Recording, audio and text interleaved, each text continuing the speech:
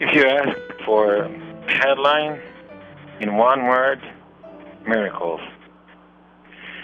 How could 500 missiles can fall down in all Israel area, all over this Holy Land, and no one even wounded? Just a miracle. There is no any other definition for that situation.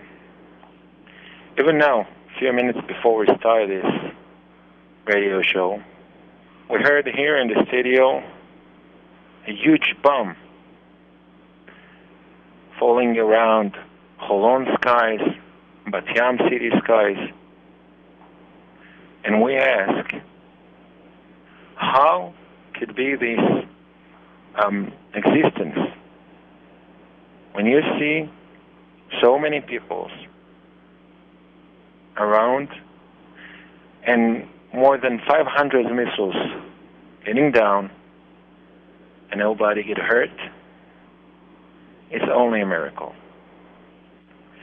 Just in the last night, I was driving in my car from Netanya city to Bnei Brak with my children in a car, and suddenly we heard alarm around us, and there's no any place to hide in, and nothing's happened. In one word, it's a miracle.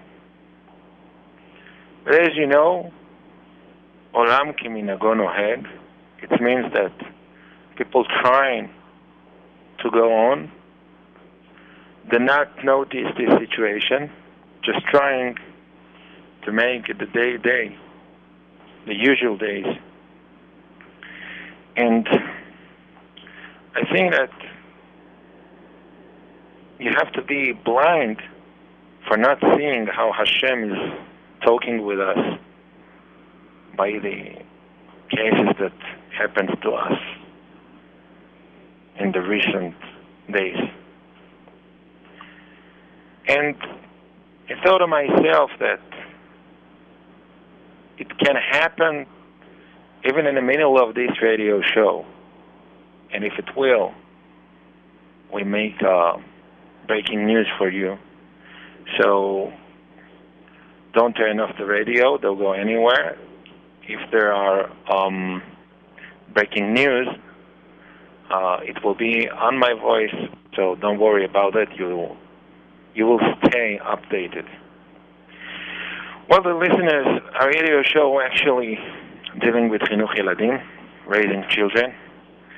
And even this week, despite all the missiles attack in Israel, I got a lot of phone calls from parents.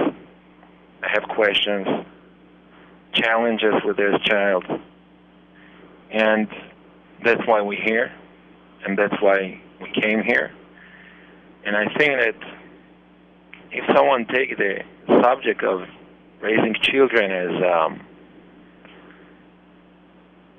an issue that actually it's a part of Avodat Hashem, of his personal Avodat Hashem, so he knows that even if you trying to be better to your child, you also Oved Hashem, and you can bring the Geulah by your good deeds, even when we're talking about raising children.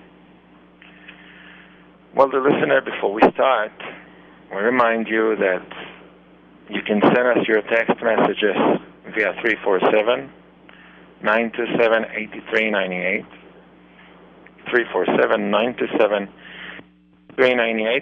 If you want to call in, our phone number for you is 718-683-5858. If you want to listen in live through the hotline, our phone number for 718-432-4217. Well, this is a live broadcast. Today is 9th of July, Wednesday, and this is a live radio show. Well, the listeners, once I had a meeting with some parents, and they told me they believe that their child's bad behavior is caused by the name they gave him. They called him, when he born, Nimrod. Nimrod is a name that actually, in Hebrew,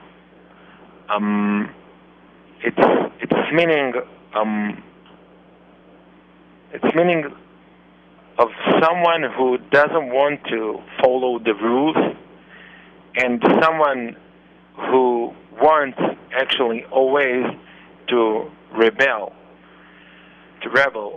And they asked me if the fact that they called him Nimrod has something to do with the fact that his behavior very, very negative.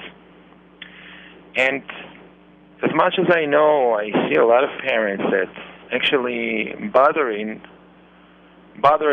by this point, and I would like to speak. It's unusual for me to speak about that, but I think that it's an issue that's getting wider and wider, and we have to attend it.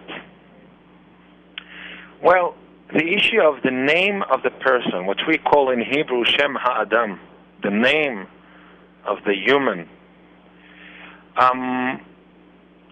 it is actually influenced the child behavior or not, which name we have to pick for him and which name we have to leave. I would like to learn with you this issue today. Well, Chazal told us that the Lashon HaKodesh, the holy tongue, the holy language, which call Hebrew, it's unlike all the other languages. Because in the other languages, for example, English, when you decided to call the table a table and a chair, this is just because of your decision. In the same way, we could choose the opposite, to call a chair a table and table a chair, and it doesn't matter. But in Hebrew, it doesn't go in like this. In Hebrew, there is a deep meaning inside the word, inside the letters of the word, that actually represent the inner content of the word. Now, when you say a name, in Hebrew it's Shem. Shem, it means name. Shem, in Hebrew, it's also Sham. There. Where is your goal? What is your target? Which way you want to go in your life? That's mean Shem. Shem, it means Sham.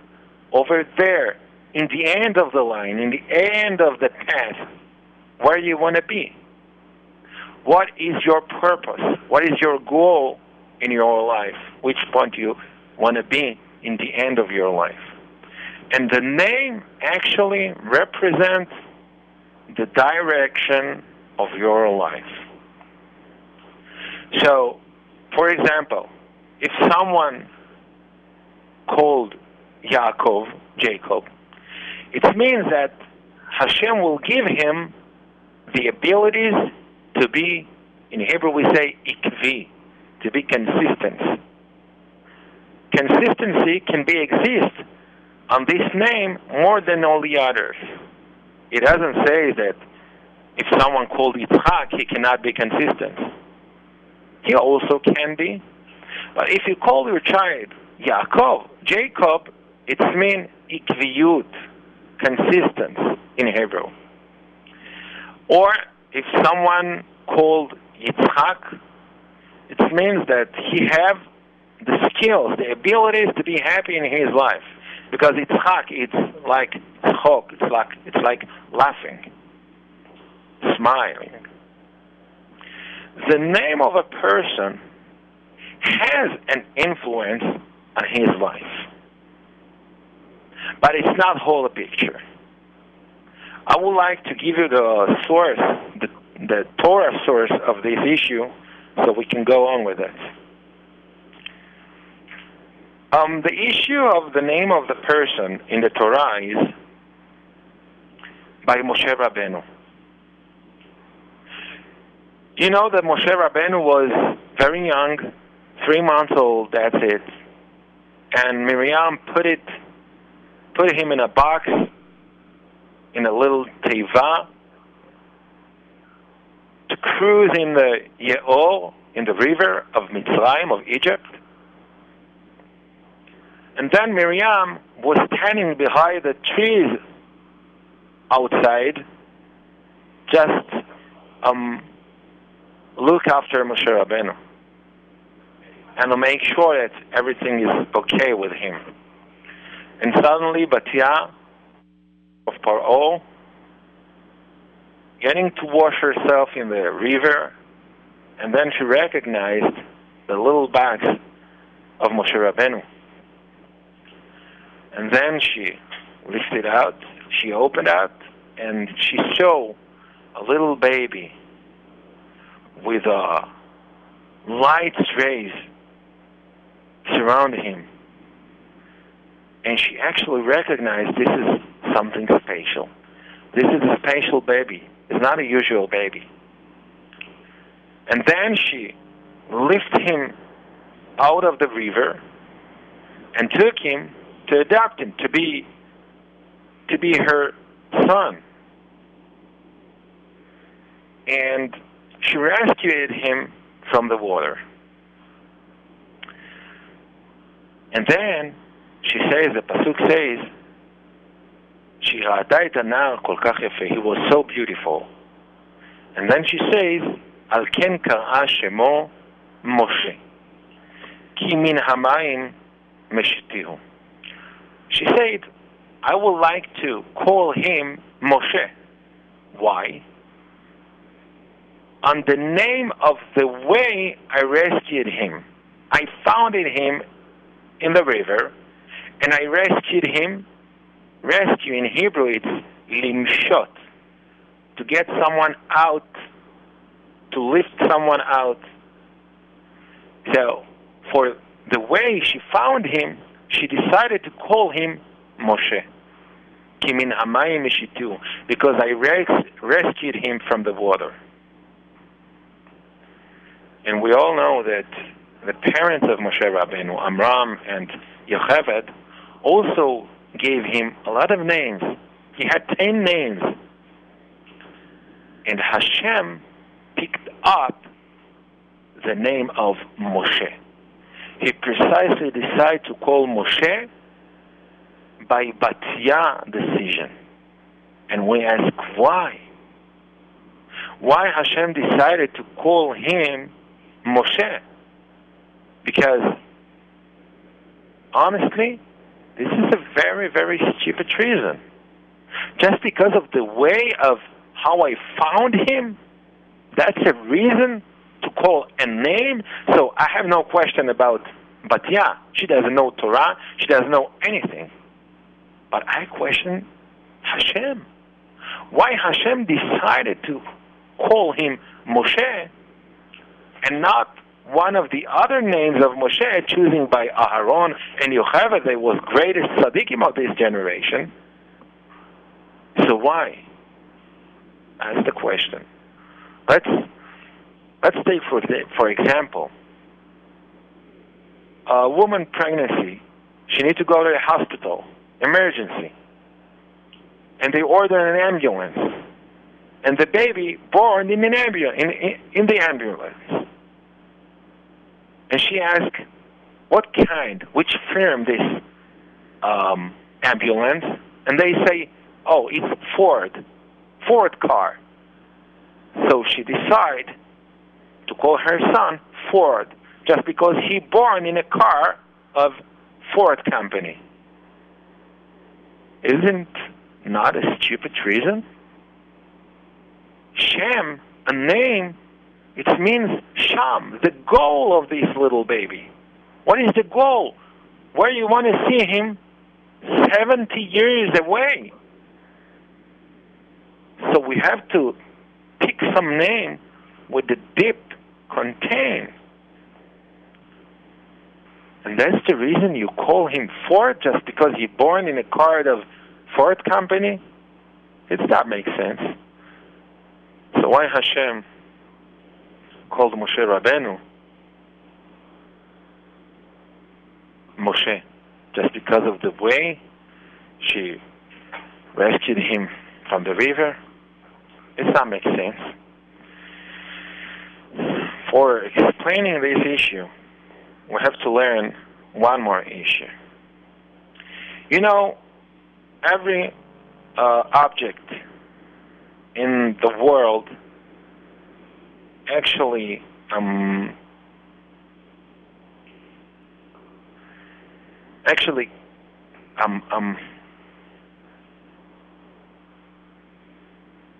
made by two things, two elements.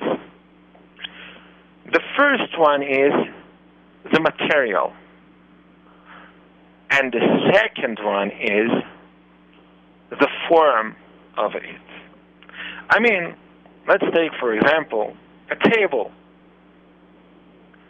A table made of two elements. The first one is the material. The material is wood. It's made of wood. But the shape of it, the form of it, is a table. The same way, I could take this wood material and make a library. Maybe I could make a door. Maybe I could make something else. We can do everything with wood. Or, let's take, for example, a chair made of plastic. The material is plastic. The shape of it is a chair. The same way, I could take this plastic and make a shelf, a plastic shelf, another form of it. So every object in the world actually combined by those two elements, material and shape, form. That's it. Now, what is the most important thing by the object? The material or the shape of it? We all know that the form of an object is more important. And why? Because if you take an iron and plastic and more kinds of materials, and you have all materials, but you got nothing because you didn't build any form. So you got only materials. But when you try to make the form of it, you can make a car. Car can drive. So the material of the car is an iron and glasses and plastics and everything.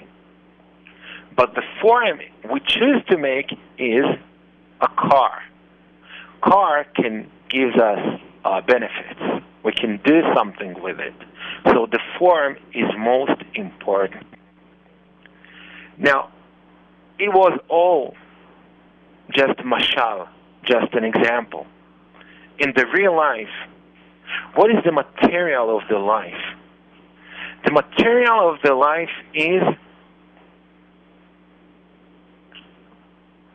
the hours, the time, the lifetime that Hashem gave us. Hashem gave us 70 years, maybe 80 years, maybe 100 years, and we hope we all alive 120 years. That's the material of the life.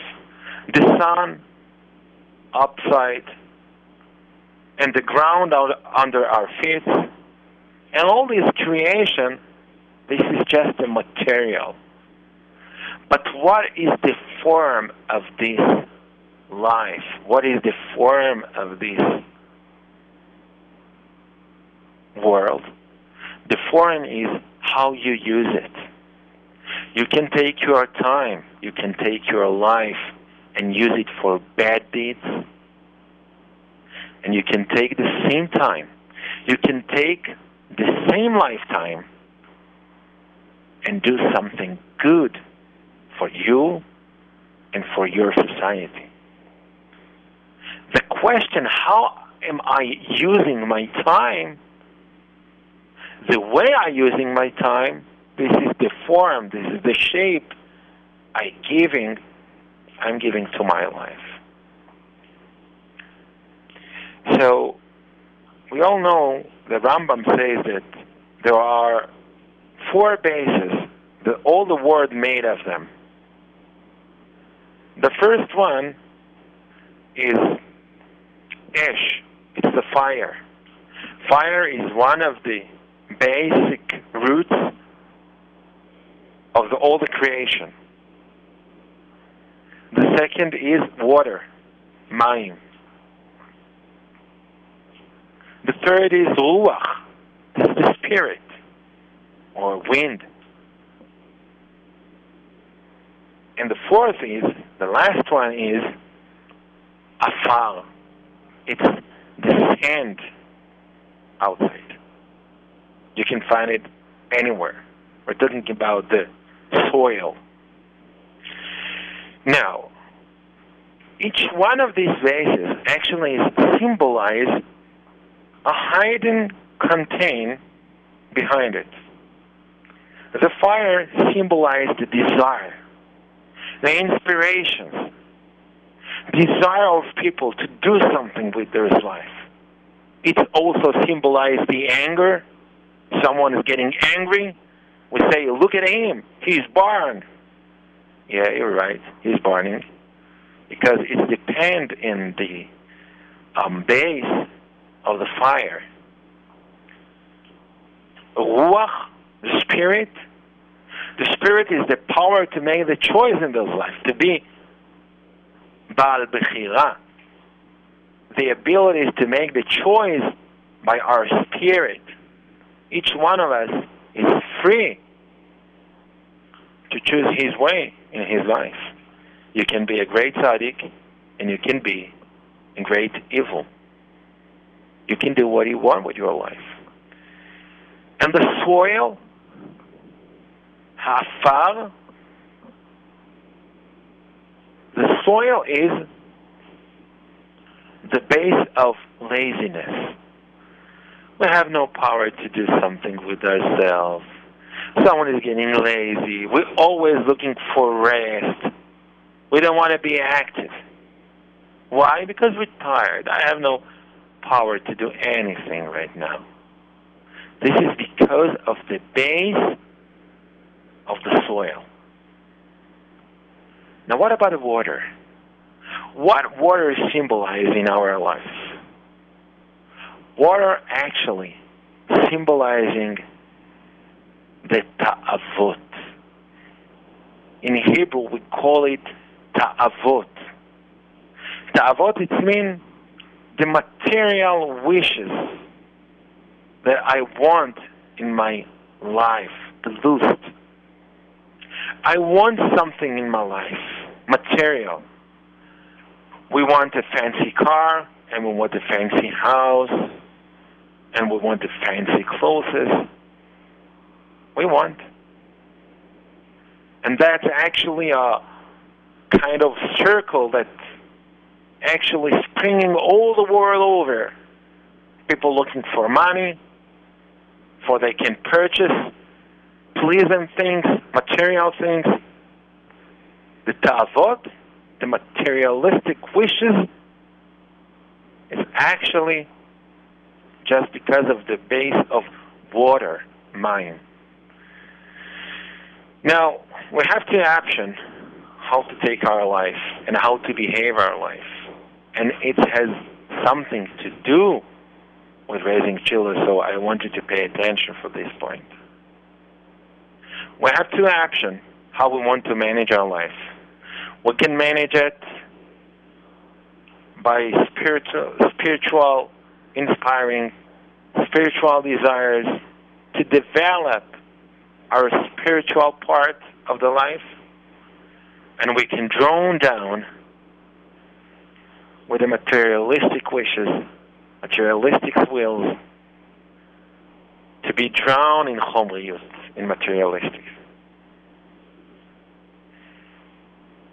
Now, the point is, if you want to be a real Oved Hashem, someone who serves Hashem, you have to choose the right way. You have to choose the way of spirit. You have to looking for spiritual experiences. That's the shape, that's the form you have to give to your life. So that's why Batya called Moshe Rabbeinu Moshe. Ki min hamayim meshitiu. Chazal says that Moshe, half of his body and down was a human being. Mechetzio v'mata haya Adam. Umechetzio v'mala malach. From his half a body and up, he was just like an angel. Moshe Rabbeinu was the symbolize of the most form of the life with materialist less. That's why she called him Moshe, Ki min hamayim meshitiu. I see on his baby's face, I can see that he's going to be someone which so developed his spiritual part of his life. He will developing his spiritual power, so he's going to be almost just a form without material. He's going to lose his material. 40 days he was in heaven. Lechem lo achalti umayim lo shatiti. I didn't eat bread and I didn't drink water. Who can do that? 40 days? Yes. Because Moshe Rabbeinu was almost just a form, just a shape, the real shape of the human being. Almost without the materialistic part. That's Moshe Rabbeinu's goal. To be there, to be like an angel. Why we call Adam? We called Adam because because we want to be similar to Hashem. We want to be just like Him. As much as He is spiritual without body, we also desire and inspiring to be like Him.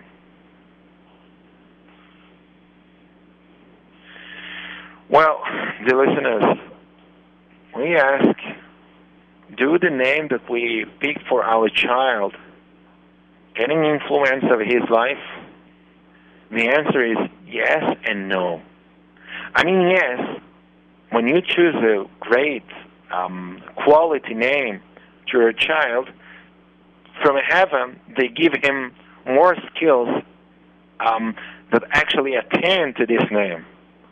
As we say, Yaakov for consistency, for persistence, and Yitzchak for laughing, to be happy, and everything else. But we have to know that it's not standing in contrast to the Bechira, the ability to make choice. Each one of us can make his choice. I know a lot of Moshe and Yosef and Yitzchak, a lot of people, they're not so good. And I know a lot of people with bad names, if we can call it bad names, but actually their behavior is excellent. So the power to make a choice is not have been taken from someone who has a bad name.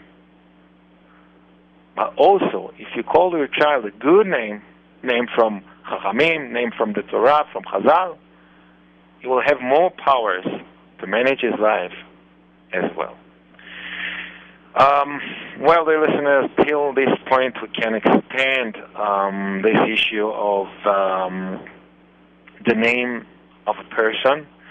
Now, Bezat Hashem, in the rest of this radio show, we have more subjects to speak on. So you can call in. Our phone number is 718-683-5858. And you can also send us your questions Our phone number for text messages is 347-927-8398. I repeat, 347-927-8398. If you don't have a radio, or your friends don't have a radio, or don't have a chance to listen to the radio, you can listen in live. Our hotline is 712-432-4217. We're going to a small musical break, and right after that, we'll be in the next topic of this radio show. בבקשה.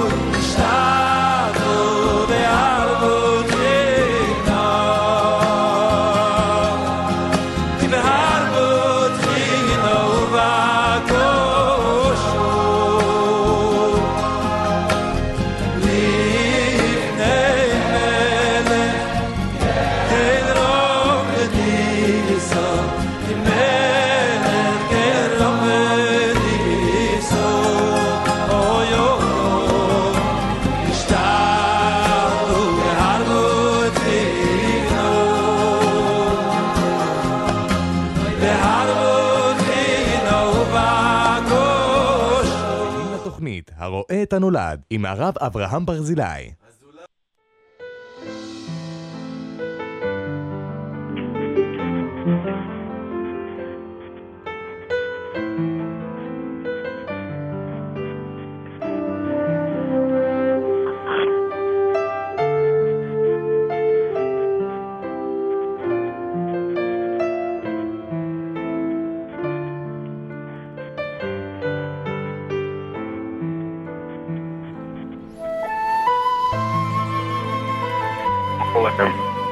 With you, dear listeners, you are listening to Hare Tanolad. Before we continue on, our phone numbers, you can keep sending us your text, and we shall read it Bezrat Hashem in the second hour of this radio show. Our phone number for text is 347-927-8398, and if you want to call in, 718-683-5858. Well, in Israel, it's not a simple time right now because we are in a war time. And as I said in the beginning, we see a lot of miracles here in Israel in the skies when you see missiles getting to attack Israel. And finally, falling down in open fields, or the system of Kippat Barzel actually blowing it up in the sky, and nothing's happened to citizens. This is a miracle. But in the other side of things, we know that sometimes we're in panic, and when I say we, I'm meaning to parents in panic, and how it's influenced our children. And because it's an actual subject for Israel citizens, and I believe that your heart out there in America is with us, with your brothers here, so I choose to speak about this topic, how to behave in panic time. And when I'm talking about panic time, I'm not meaning just for missiles attack. It's any panic things in the life. Sometimes a parent really convinced that he has very, very difficult disease, and he started to be in panic, and his children see that, and they start also to be nervous or to be in anxiety. And sometimes parents want to take control on this life, to stay cool, but they just feel they just cannot do that. And it influences the child. So how we can manage the challenges of the life precisely in the places that actually bothering us or throw us into a panic situation, and we don't want it to impact on our children. How we do that? Well, this is a question many people, many experts in the psychology world dealing with. Can we hide our feelings, our emotions from our children? Well, the answer is definitely no. we cannot do that. So how we should manage our life? Because the life is full with challenges, time, with hard times. Sometimes it's going with panic attacks or anxieties. How we can avoid our children from being influenced by our negative feelings? Well, we have to know that the personal model of us, our children actually always following us. They're always testing any movement of us. Even if we're not aware of that, we have to know this is the fact. Sometimes, and most of times, the children themselves not aware of this fact that they're testing our response, our feelings, our behavior. But they always testing us. They always check how we behave in some situation. And I know it's very easy to say, please control your emotions, control your feelings, stay cool. Well, it's good for when you're standing behind the microphone. But we all know it doesn't work. And it's very, very hard to implement in the real life. So how we can deal with that? Well, I think that there is no any other option to escape this situation beside the option of learning of midat habitachon, to learn how to trust Hashem. And I warmly recommend you to read an article in a book which is called Michtav Me'Eliyahu. We all know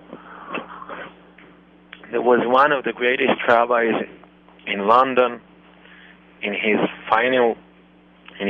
last years. He was living in Israel also. It was Rabbi Eliyahu Dessler. And Rabbi Eliyahu Dessler, in his book, Michtav Me'Eliyahu, Part A, Volume A, you can find a few articles that dealing with the Midat HaBitachon, Emunah Bitachon, faith, believe in Hashem, and trust Hashem. How to purchase this finest midah of the Jewish. Well, first of all, we have to know that we are not managing the world. Hashem, He is the manager of our world. And sometimes it seems that the natural reasons, the natural circumstances, actually, they are managing the world. And all Chazal is getting, fight with this attitude. Do not believe circumstances' abilities. Do not believe it. We think that why Hamas shooting us? Because they get nervous that someone murdered one of their teams. And it's not truth. We're always looking for reasons why the war happened, why they attack us, what were our mistakes, what their mistakes, and we're always looking for to make sense in all these news, just to know why it's happened, and maybe we can learn how to avoid some situation for the next time. Chazal tells us no, don't believe it. Don't believe there is any abilities in the circumstances. No, not at all. It's every second, this is the Ratzon of Hashem. This is Hashem's will. And Rabbi Dessel says, if you take a spoon in your right hand, and you look at, and you're staring that spoon for few minutes, for 5 minutes, and there is no any change at this spoon, and you believe that this spoon that you see right now, actually this is the same spoon that was here 5 minutes ago. And he says no. You have to know that Hashem creating the world every single second from advance.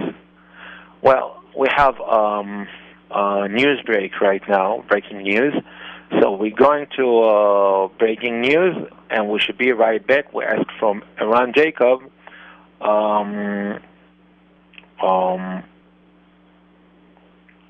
Well, he says the breaking news. It's 2 minutes away, so we have 2 minutes. Well, Rabbi Dessler says that when you're looking at something and you think that its existence actually is going for 5 minutes, 10 minutes, no. He says that every single second, Hashem creating this spoon again and again. And just because of this test, we cannot recognize the differences, but it is a totally new creation. He compares that to a movie. 10 years ago, there was a video cassettes. Video cassettes actually based on a strip, one long strip, with many, many, many pictures. And each single second, the pictures just change. And when you see a table for 2 minutes in the movie, it's not the same picture. It's maybe 100 pictures. They're always running, and it just seems to be the same table. All the reality is the same thing. It's hundreds of pictures that actually exchange all the time, very fast, and every single picture, this is a new creation of Hashem's will. It means that if your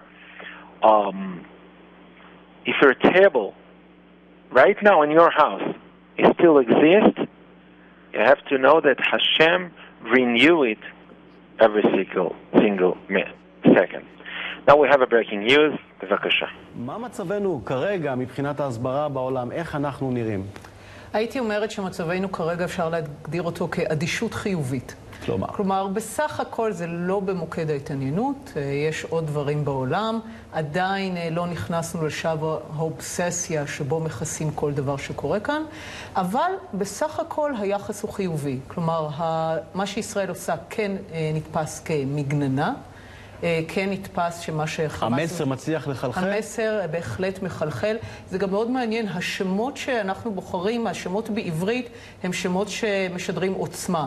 השם באנגלית של המבצע... נשמע עוד יותר חזק בדרך כלל, לא? לא, הוא משדר דווקא הגנה. באמת? כן, כלומר המסר הוא בעצם protective edge, המסר הוא מסר של הגנה, המסר הזה עובר. מה שמעניין זה שגם יש לנו כבר שגרירים היום, כמו השגרירה של קנדה או השגריר האוסטרלי, שבעצמם שולחים בטוויטר למשל דיווחים על הרקטות שמגיעות, על הילדים שלהם שנשארו בבית. כלומר, גם הם במובן מסוים משתתפים בלספר את הסיפור של התקפות על אזרחים, של מגננה. הרשתות החברתיות כרגע משרתות אותנו. בסך הכל כרגע כן, גם ההשטגים הם Israel under attack, Gaza rockets, כלומר בסך הכל יש כמובן ניסיון גם להשטג של Gaza under attack, אבל המצב הוא, הייתי אומרת, בין מאוזן לחיובי לטובתנו, וככלל בדיווח סוג של אדישות חיובית שמקבלת את זכותה של מדינת ישראל להגנה עצמית בשלב הזה. מייקל אורן, אתה עצמך מתגייס לטובת הרעיונות, ולפני שאני אשוחח איתך, בוא נראה קטע מתוך רעיון שנתת אתמול ל-CNN. בוא נקווה שיש לנו את הדבר הזה מוכן. אוקיי, עוד מעט. אז בוא תספר לנו באמת על החוויות שלך כשאתה נמצא באולפן, ואז מגיע אותו מקביל שלי או של חבריי פה, עמיתי כאן בתקשורת האמריקאית, ואתה מתחיל לשאול לך שאלות בעייתיות על האגרסיביות הישראלית. מה אתה אומר? נכון. הייתי רוצה להצטרף לאופטימיות של עינת וילף. אני אכן כהן כפרשן ענייני מזרח תיכון של ה-CNN, ועוקף אחרי התקשורת הבינלאומית, ואני יוצא עם מסקנה פחות אופטימית. הרי בעמוד השער של הניו יורק טיימס היום, שתי כותרות מאוד ביקורתיות כלפינו, הדגש על ההרג כביכול שאנחנו גורמים בקרב האוכלוסייה האזרחית הפלסטינית. האיחוד האירופי כבר יצא בגינוי די חריף כלפינו. אבו מאזן הכריז לפני שעה קלה על כוונתו להצטרף לבית המשפט הבינלאומי לפלילים ולהאשים אותנו שם בפשעי מלחמה. זה מצב שהולך ומתגבש, אנחנו מכירים את זה בעבר. חסר לנו רק את מה שאני קורא התזמונת של כפר כנא. מי שזוכר את תקרית כפר כנא עוד ב-96, והתקרית שחזרה על עצמה במלחמת לבנון שנייה, הפגיעה, הטעות של חיל אוויר בבניין והרג די המוני של אזרחים, וזה יכול לשנות את כל התמונה לתמונה מאוד שלילית, מאוד ביקורתית, דבר שיכול להשפיע לרע על מרחב התמרון של צה"ל ושל המדינה מול האיום החמאסי. אני רוצה אבל רגע לנסות להבין, מהן סוג השאלות שאתה נשאל שם? עד כמה הן קשות? עד כמה הן מלמדות על הבנה של הצד השני לגבי מה שקורה כאן? היו לי כמה רעיונות, אני לא יודע לאיזה רעיון את מתייחס. שלשום, כשנפלו כבר 200 טילים על ישראל, ברשת לא הוזכר אף נפילה אחת.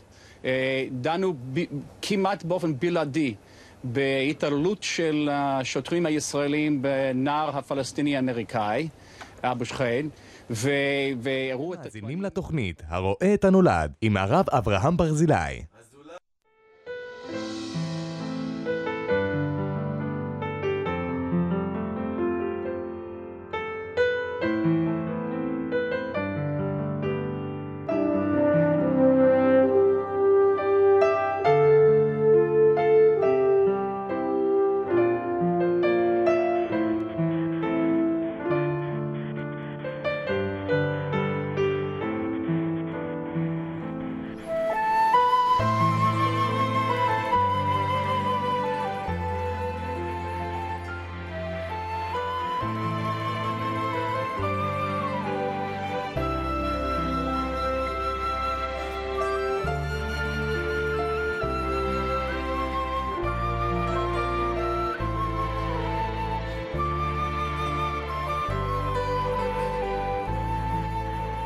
Well, listeners, we hear back, and before we go on with our topic,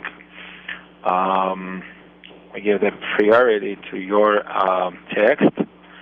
I remind you, you can keep sending your text messages via 347-927-8398.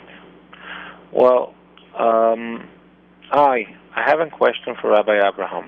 My children, boy, 4 years old, and girl 3 years old, started camp 2 weeks ago, and every single day I drop them off, they crying like crazy and pulling my shirt and don't want me to go. The teacher said I should run to the car and leave them. So I do that, but they continue to cry in camp. I feel bad for the kids and for the teachers. I don't know what to do. Please help. Thank you. Thank you, too, for the question. Well, I think that it's not only when you take them to the camp. It's very common effect when you can see parents take their child to the kindergarten or even to school, and they crying and they holding you, and I want to come back with you to home. They don't want to stay there. First of all, I think this is very natural. I mean, it's very natural because they like you, they love the home, They want to be in home. They like their parents, so they're crying. But, in the other hand, sometimes something different standing behind it. And before I should explain it, we should give the priority to a listener who waiting on a line. So we have a conversation with him, and we should go back to your question. Hello to the listeners. Hello, dear listener. Yes. Yeah, you on air. Hello. Yeah, you are on air. On air, בבקשה. I don't know if you told me to think about. I was the one who just sent that text. I didn't know if you would answer. Okay. But I can barely hear you. If you can be more louder, please. Okay, right now. Hello? Yeah, Hello? that's better. Yes, hi, Rabbi.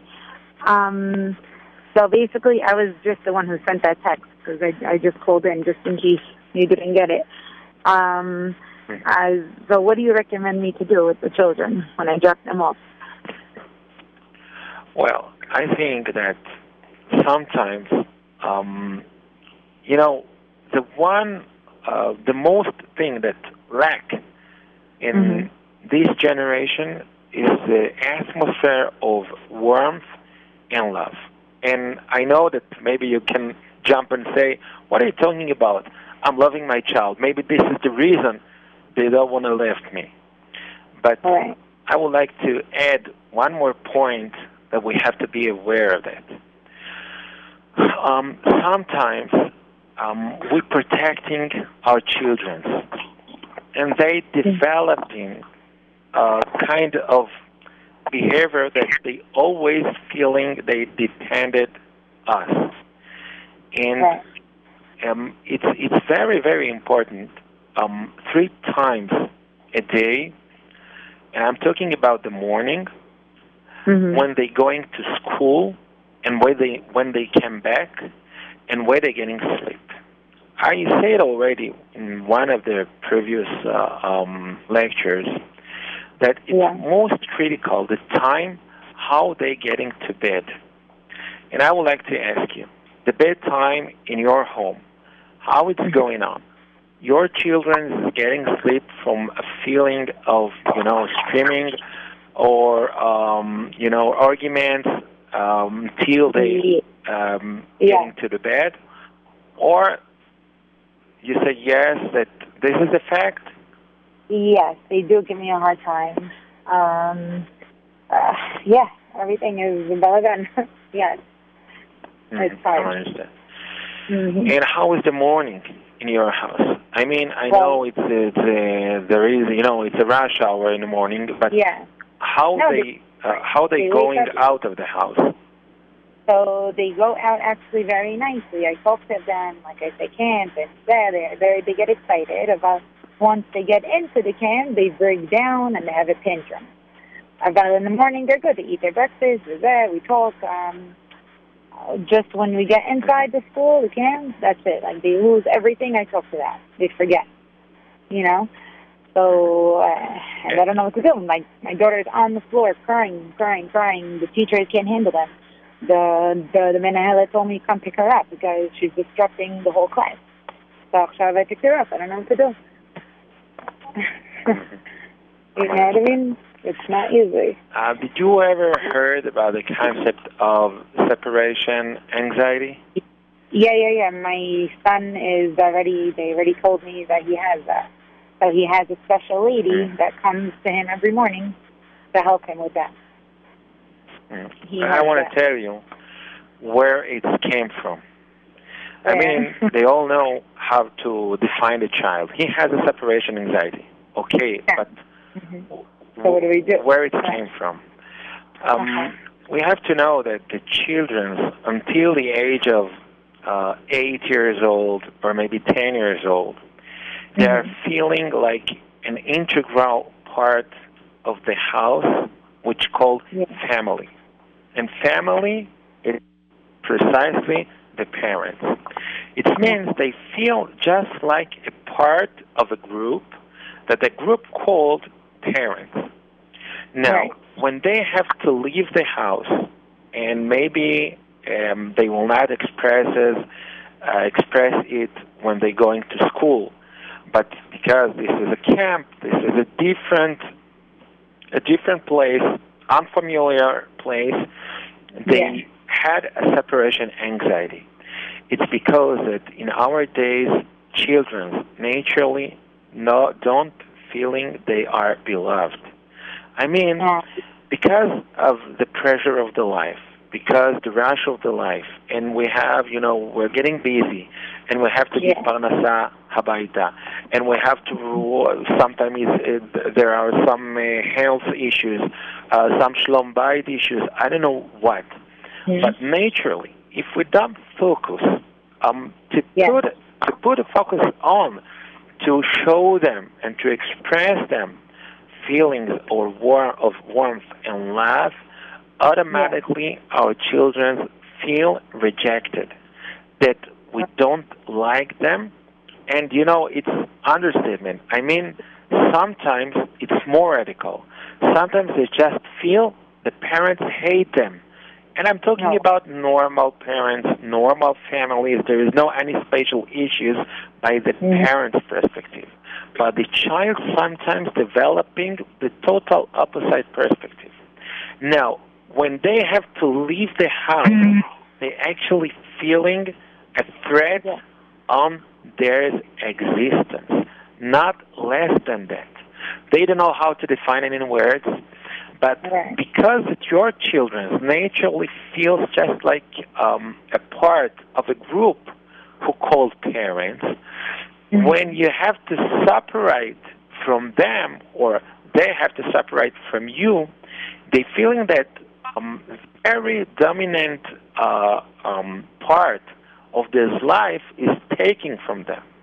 And that's actually developing the separation anxiety.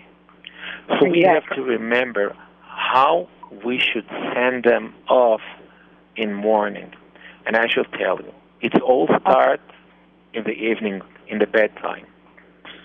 In the bedtime, I know there's a lot of, a pillow fights, and there's a hard time. But we have to make sure, after all those wars that we want them to get in sleep, when the house is silent and they finally getting sleep, now this is the time for 5 minutes to make a pleasant atmosphere. I mean, to tell them a little story, maybe pet them, maybe sing a song or 2 songs with them. We have to find 4 or 5 minutes at least. We must do that, of a nicely atmosphere before they get in sleep. Now, because the way how your child is getting sleep, it's actually getting bigger and bigger during the night. I mean, if your child go to sleep from a feeling of that you hate him, or maybe you affected him, you ruined him. Now, even when he's sleeping, this experience is getting wider and wider in his subconscious. And when he's waking up in the morning, he doesn't aware of that, but we know that he have a heavy feelings on his heart that he doesn't know even how to define it. And after that, the stage of separation is coming up. It gives him a separation anxiety. He has to know that before you drop them off, and before they going outside the house or outside your car, you have to take also few minutes to tell them, Mommy loves you, and Mommy is waiting for you in the home, and I'm going to cook for you. And I want you to know that even when you are here, you have to know that you are still in my heart. I mean, to make them do not feel the hard separation, that even the body is separate, but actually we're still together. You are in my heart. I'm taking you in my heart back home. You understand? Because it's very, very threatening. When they have to separate, it's threatening their soul because of the last night and because of this morning.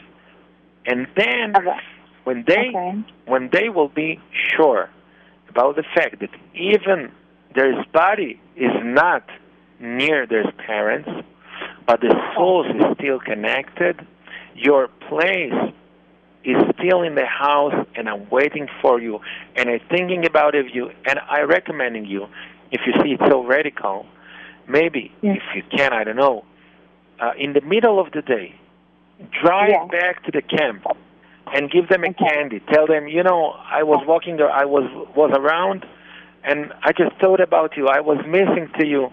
I buy you something. You can see miracles. Believe me, you can see miracles. The point is to express them. The fact that even if we're not together, but in our souls we're together, you always have place in my heart. So you think that's a little trick, Yani, like that's going to help them? It's not a trick. It's not a trick. You have to know that it has to be start at night because don't make a half of work. And then you can see it's not a trick. It's not, technical, something that you have to do. And actually, this is the real life. Your child has to feel, and it has to be part of you. I mean, you have to make to yourself a wash brain. I mean, I love my child. Please, you can write their name on a note and read it few times a day, because they have to be an integral part of your personal life. If you want to raise healthy children, it's not a trick. It's not just represent in front of them that you are thinking about them. It has to be real. When it's real, you can see that you will feel better. I know there are parents wondering, what do you say until I be able to not see them for a few hours a day? You want me to remember them?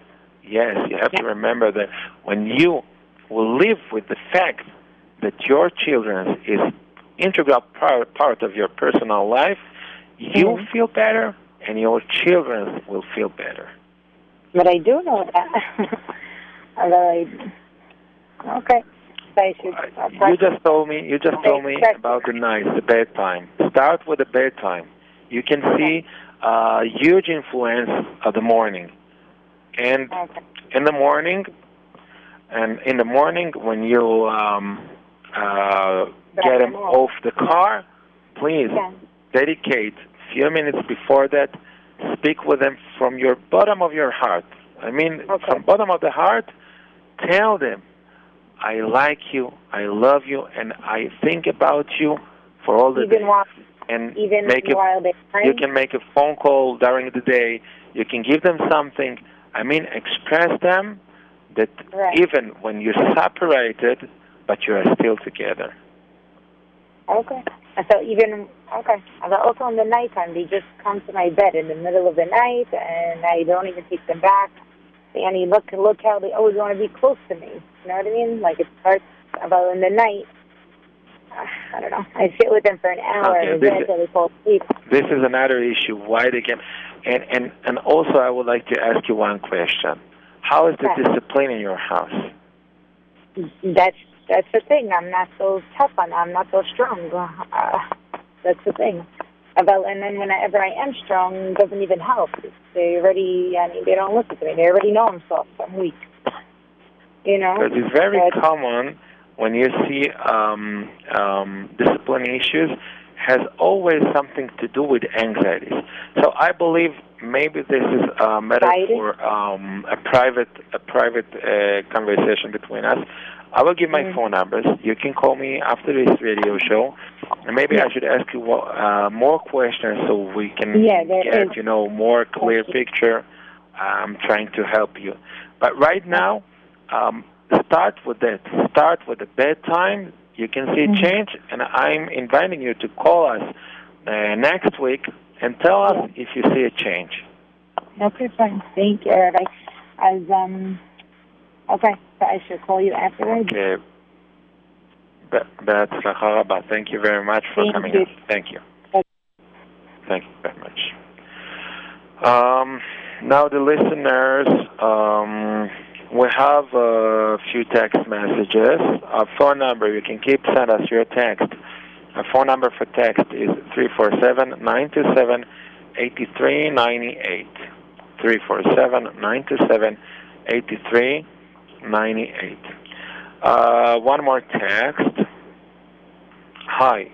What's the best way to handle a 16-year-old who has a hard time waking up due to the unbalanced schedule? Should we keep waking him up every half hour or let him sleep? He could sleep till 1 or 2 or 5 or 6. He almost got kicked out of school. Has a good kid, not into bad things. Doesn't have any friends outside school. He just got a job and almost lost it. So we've been waking him up, but I feel like I can't win no matter what. If I wake him up, I feel like I'm babying him, but at least he won't get kicked out of the school or work camp. If we don't, has for sure going to get kicked out or fired. As it is, he failed all 3 region back. He didn't get up, study, or what he has supposed to do. What's your opinion? Well, before I give you the answer, you have to remember that Chazal told us and taught us that there is a concept which called Gil Chinuch, age for education. I mean, 16 years old is almost over the Gil Chinuch, over the age that you can educate him. Now, you have any issues for waking up in the morning. You're not alone in this field. There's a lot of people, a lot of parents dealing with this issue. And they ask, what is the best way to handle it? Because on one hand, if you let him sleep, he's going to lose his work, he's going to get out of the school. But in the other hand, when you always take the responsibility to waking him up, he's getting nervous, and he becomes to be like an enemy. So how we can go with these both options? Well, the key word for this problem is responsibility. I mean, the nature of responsibility that it can be exist only on one person. I mean, the Gemara says in Aramit, Kdera debei shutfei lo chamime velo karir. If you have a pot of 2 partners, this pot actually not warm enough and not cold enough. It's always between the lines. So you know which kind of cook you can do like that. And why? Because they are partners, each one of us says to himself, okay, my partner is going to take care of it. And the other one says, my partner is going to take care of it. So this pot never warms and never cold. Because responsibility can be exist only on one person. Now, actually, your problem is the responsibility. Because it's very, very bothering you when you see him sleep in the morning. He's going to kick out of his school. He's going to be fired from his job. And you actually want to take his responsibility. on your shoulders, and then you try to wake him up. During the time, he's give you frustration, and then you say, okay, we're going to skip. It's not my business. And sometimes you can find yourself saying very loud in home, this is not my responsibility. I don't care about you. You can stay asleep. On the other hand, under your sentence, under your words, you actually say, I have responsibility. It's just me the fact that you are not awake on time. So he's 16 years old. I warmly recommending you, please leave him alone. Leave him alone. Not just pretending that it's not bothering you. It has to be real. Make a washspring into yourself that you don't have to take the responsibility of your child. Let him to learn, let him to experience the real experience of the life. That if someone is waking up late in the morning, he's lose his job. And maybe he's lose his place. And if he doesn't go to learn something, you can tell him, look, you have duties in this house. We give you food. We give you clean bed. We give you clothes. We give you a place to stay. There are rules in this house. And there is an hour that you have to wake up in this house. And if you don't wake up in the morning on time, so we also will not do our duties. I mean, maybe I wouldn't laundering your clothes. Maybe I'll not cook something for supper.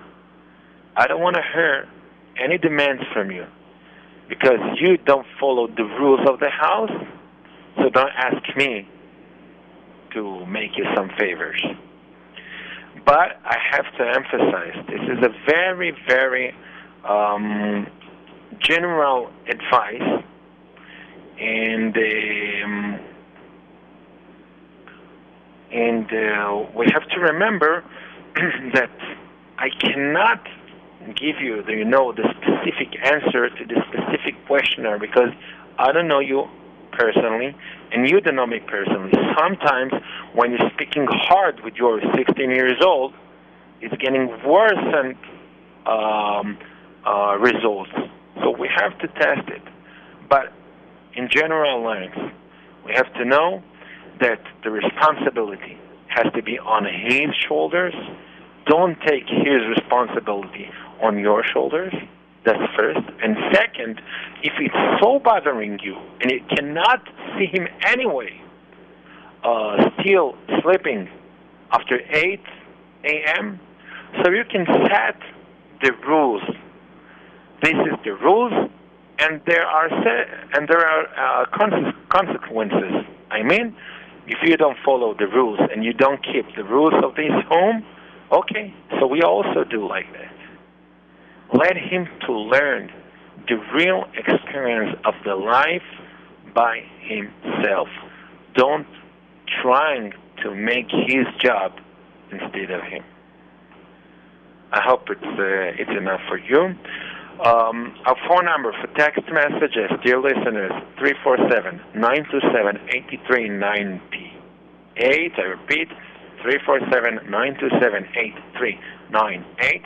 Or you can call in 718-683-5858. And right now, we're going to a small musical break. Not before we remind you, dear listeners, if you want to elaborate your questions, or if you want to send us requests or questions all over the week, you can do it. You can use our email box. This is a private email box. You can be sure about it. My email box is abrahamenducation@gmail.com. I repeat, abrahamenducation@gmail.com. Now we're going to a small musical break, and we'll be right back with you. Bevakasha.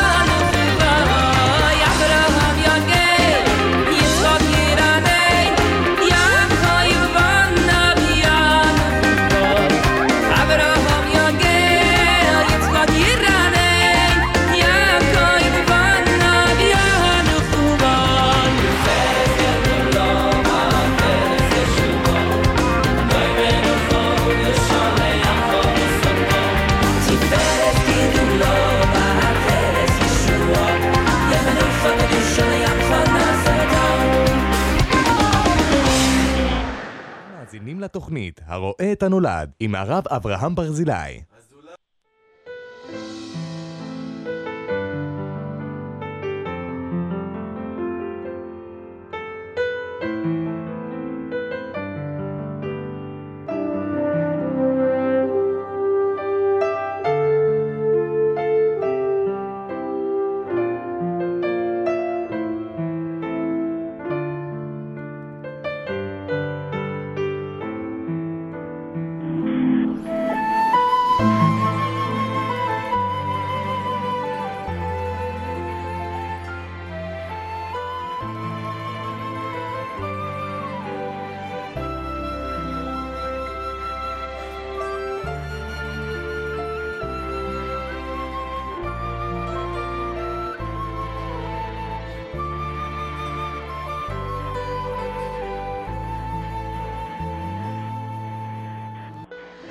Well, the listeners, we're here back with you.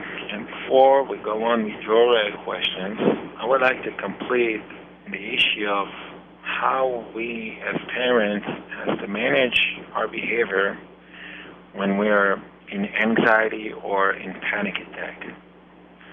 I remember a few years ago, I was driving in my car, and there was 3 of my children in the back, and my wife sat next to me. I took interjection. I took the wrong road of the way.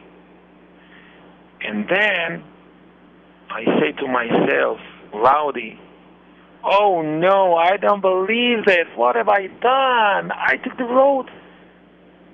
And in their perspective, in my children's perspective, they thought that I'm scared.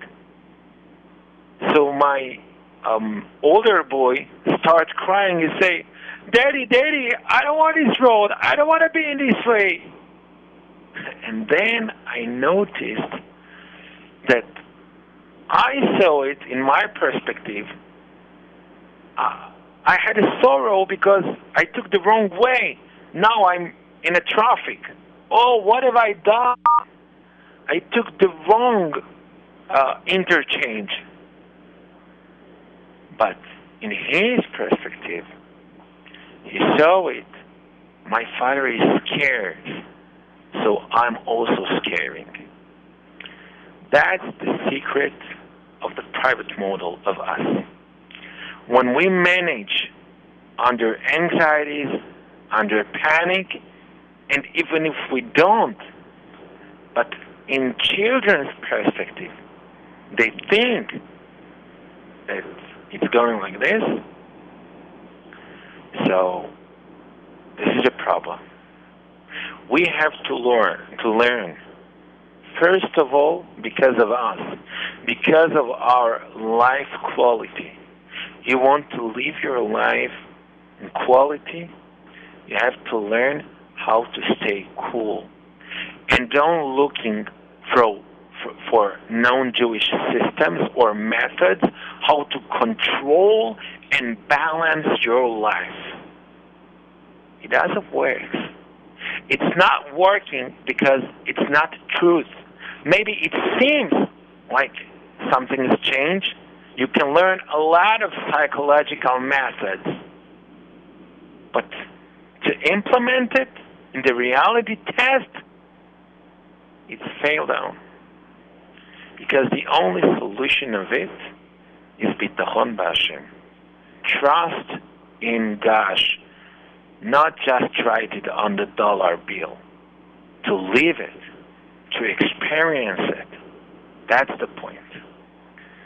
And I warmly recommend you learn from Rabbi Dessler, Michtav Me'Eliyahu, Volume A, looking for the chapter dealing with Emunah u'Bitachon, how to trust Hashem, and learn that actually every single effect we see in the world is just because of Hashem willing, not because of us, and circumstances not charging in our life.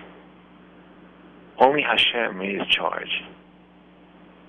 And when we try and when we start to live that way, we really see that we have a lot of powers to manage our life.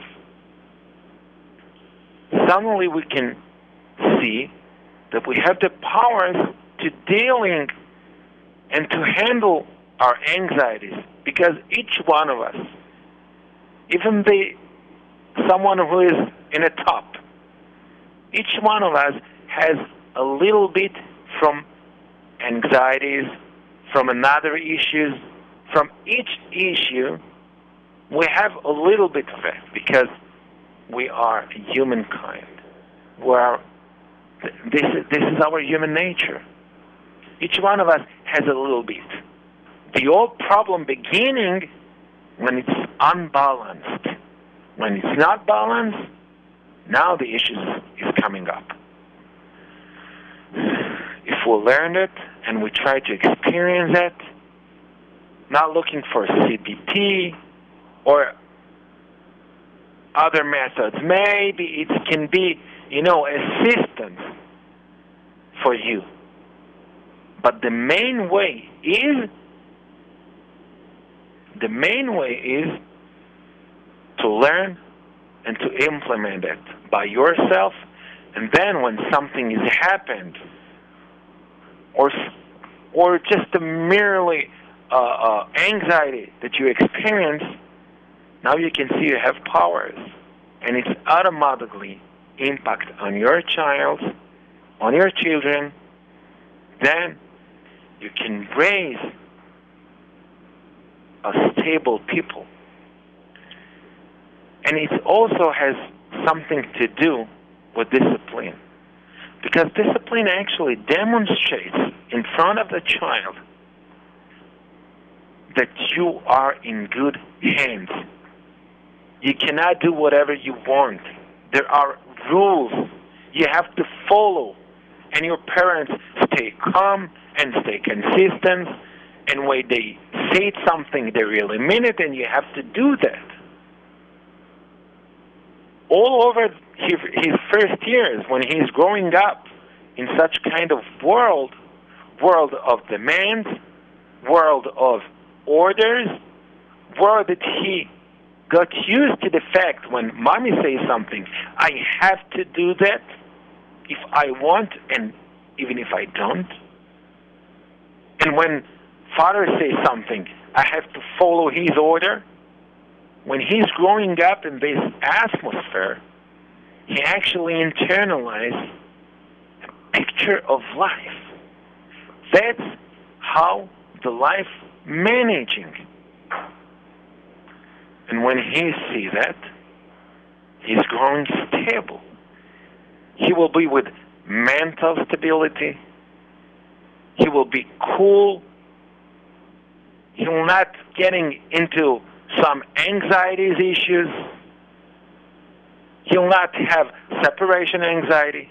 You know why? Because he is disciplined. Because his parents demonstrate in front of him all the time, you are in good hands. You cannot do whatever you want. There are rules. So even if it's uncomfortable for the short term, but in the long term, it's a great gain for him. I gave an example once. If you see you're 3 years old, riding on a toy car in a home, and suddenly, in the first time of his life, he's stuck in a wall. He starts crying. This is an automatic response for something that doesn't go as I want. So he starts crying and yelling. Next time it happens, it's also crying. But on the third time it happens, he knows that the wall will not move away. I have to make a U-turn. And he makes a U-turn, and he keeps smiling, and he's not affected. Everything is just fine. But if suddenly there is missiles attack and he is scared, the first place he's going to hiding in is just near this strong wall. Even if it was uncomfortable for him, that wall actually was a barrier for him when he was on a toy car. But in the long term, when he needed defense, he's looking for that strong wall. The parents are the wall. If the wall are strong and your decisions are decisions and you have to follow your orders, don't be afraid maybe you are not nice parents. Don't be concerned about it. You better be strong. You better be in firmness, not aggression, I have to emphasize. Then, when your child, when the anxiety wants to sneak into his heart, there is no place. There are very strong walls, the parents. Then when he's growing up, and he will be adult, he also be with mental stability. He will raise relaxed. That's what our society really desires for, to be relaxed. I'm going to your text messages. Is the reason for separation anxiety the same for adults and children like you explained? Well, I just answered this question right now. If you realized it was in my words, actually, the childhood has an impact to the adulthood, but it's not always like that. Sometimes there is another factor of it.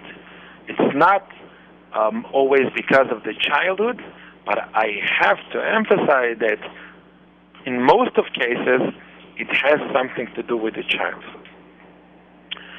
Well, one more text message. Let me to remind you our phone number for your text. A phone number for texting is 347-927-8398. And Bezrat Hashem, in the end of this radio show, I'll give you my private phone number so you can be in touch. Thank you for a great program. Thank you too. You advise in wise and helpful. My son is 10 years old and an only boy in the family now. Whenever he plays a game with his sisters or friend, he always has to win. He cannot handle to lose the game. How can I help him? And dear listener, I would like to ask you, who says you have to help him? Surprisingly, I support the total opposite. I mean, ignore that. It's not has to be your responsibility if he knows how to get his losing or if he always has to win. This is not your business. If you let him to experience the life as early age as you can, let him do that. I mean, let's say for the first time he's playing with his sister and then he actually loses, but he cannot live with it. So he says, no, it wasn't like that. I was the winner. Let him flow. Then his sister's response will be, next time, I don't want to play with you. You don't know how to lose. Then he will experience the real life. That if you don't know how to behave, if you cannot face your losing, you're losing more. You lose your friends. You lose your sister. Let him to learn the life. as much as he is young, it's much better. We're always looking for manage his life. This is not the real way. Let him to grow up. Because anyway, some point in his life, he will have to be out there. He will have to be taking the responsibility on his own. He will have to face the life. Finally, in the end of the development process, he will be out there. He will be adult. Let him to purchase the life skills as much as he is in the earlier years of his life. Why we always looking for set everything around him? This is not the way. I warmly recommending you. Leave him alone. Let him to learn the facts of the life. That's the reason why I always saying, don't be involved in your children's fights. Don't be involved in your children's arguments. You don't have to be the judge. They always ask me, how can I know who is right and who is wrong, who says the truth and who is lying? And I say, who did put you in a position of judgment? You don't have to be there. Do you have a sign, a court in your forehead? You're not a court. Let them learn, let them to experience the life. Because anyway they will face it. So it's better they face it when they are young, when it's still flexible.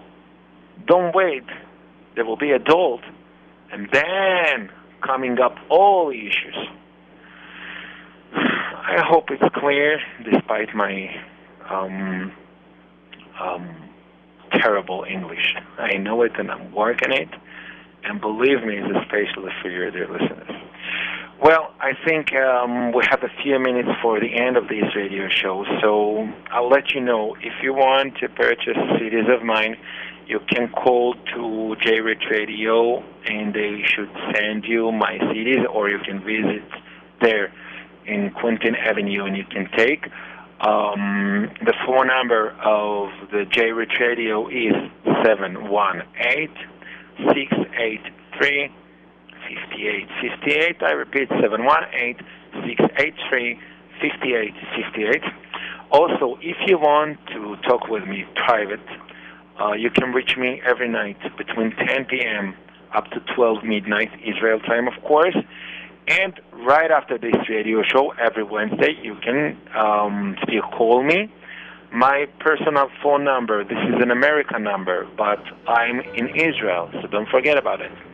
My personal phone number is 917-809-4944. I repeat, 917-809-4944. Also, if you want me to lecture in your communities, or if you want to make something like Shabbaton and you want to inviting me, I'm available for this summer. So you can do that at the same numbers, 917-809-4944.